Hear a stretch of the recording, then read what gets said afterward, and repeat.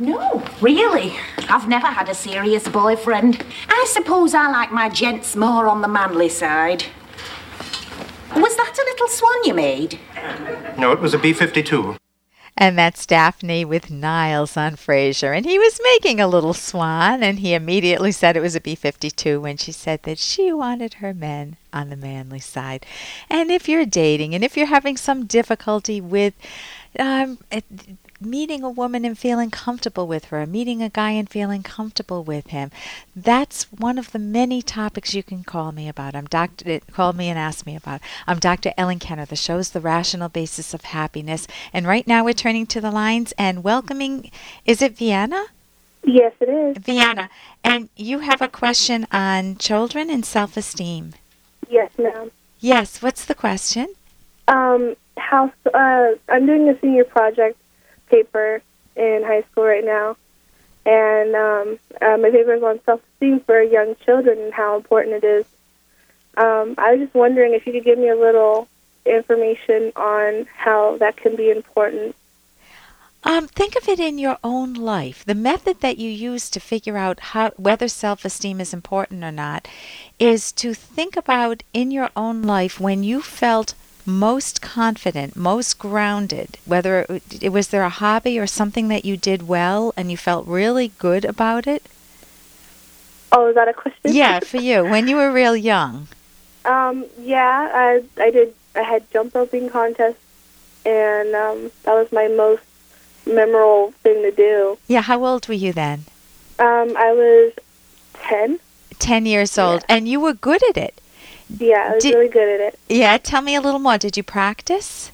Yeah, I jump roped every day at school, at home, got into competitions in elementary school. And was it like fancy things that you would do with a jump rope rather than just jumping?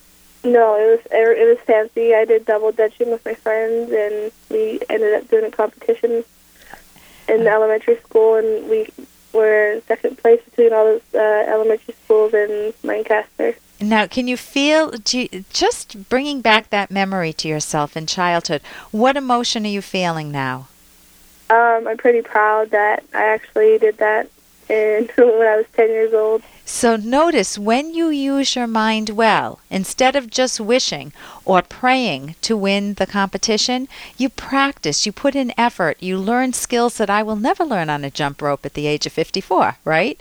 Yeah. So you put in mental effort and you got rewarded for it.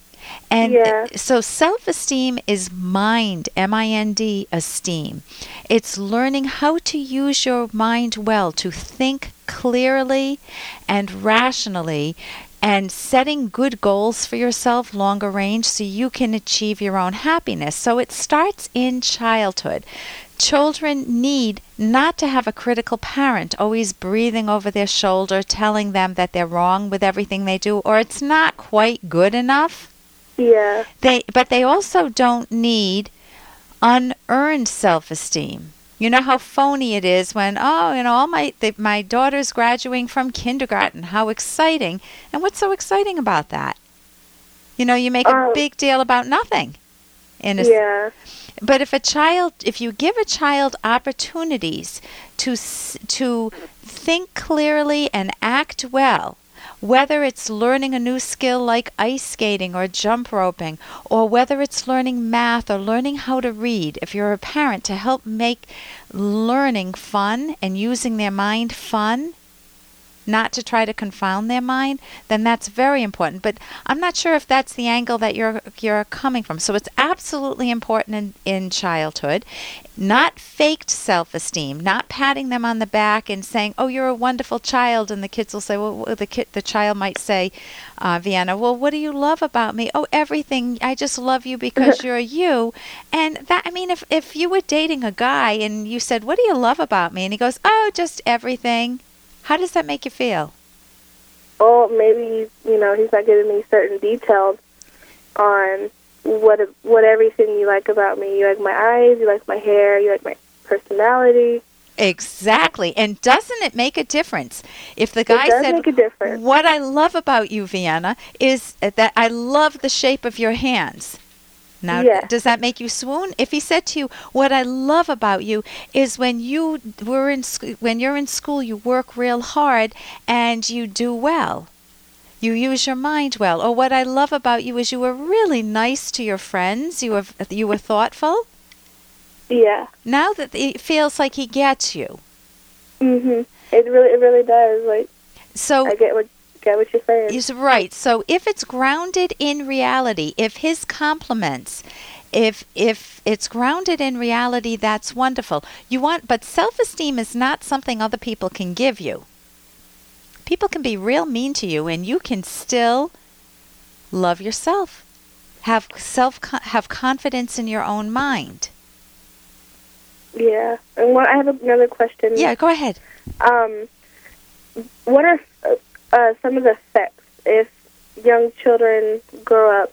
I'm talking about the age of 5, grow up, and they don't have that self-esteem. They end up stealing, cheating, lying.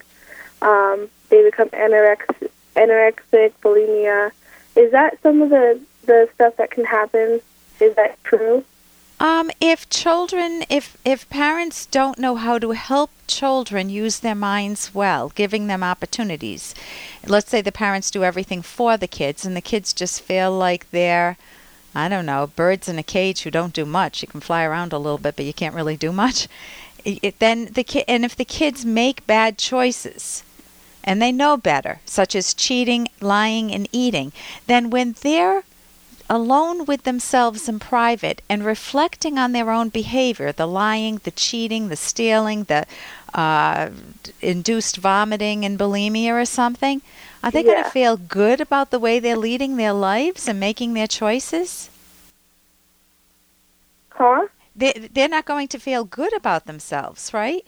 No. So what is the question is what? You're wanting to know if it's true, if it's something that can happen if a child is, kept like in a bird cage or something, and they don't have that space to express themselves.